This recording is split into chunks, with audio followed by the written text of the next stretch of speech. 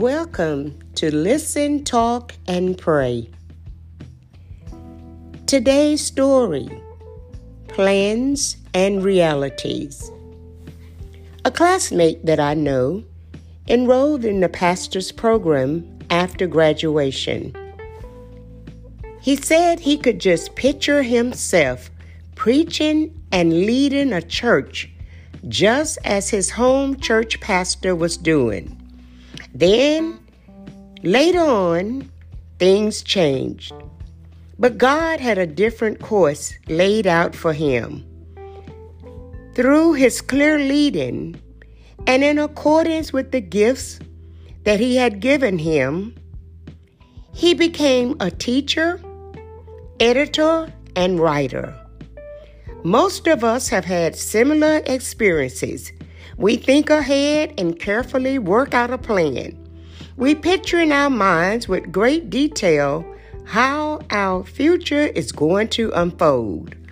But things don't go as planned.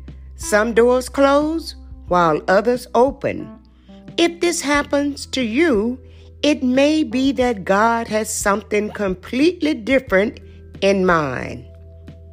It's good to plan and dream and think ahead, but we must always be open to God-appointed changes in direction. I close.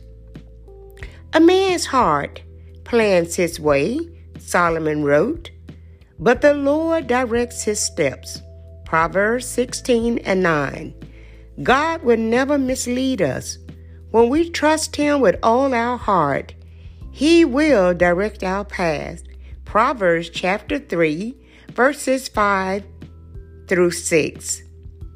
God's way is always best. Where God's finger points, His hand will make the way. This has been May Godfrey, encouraging you to keep growing.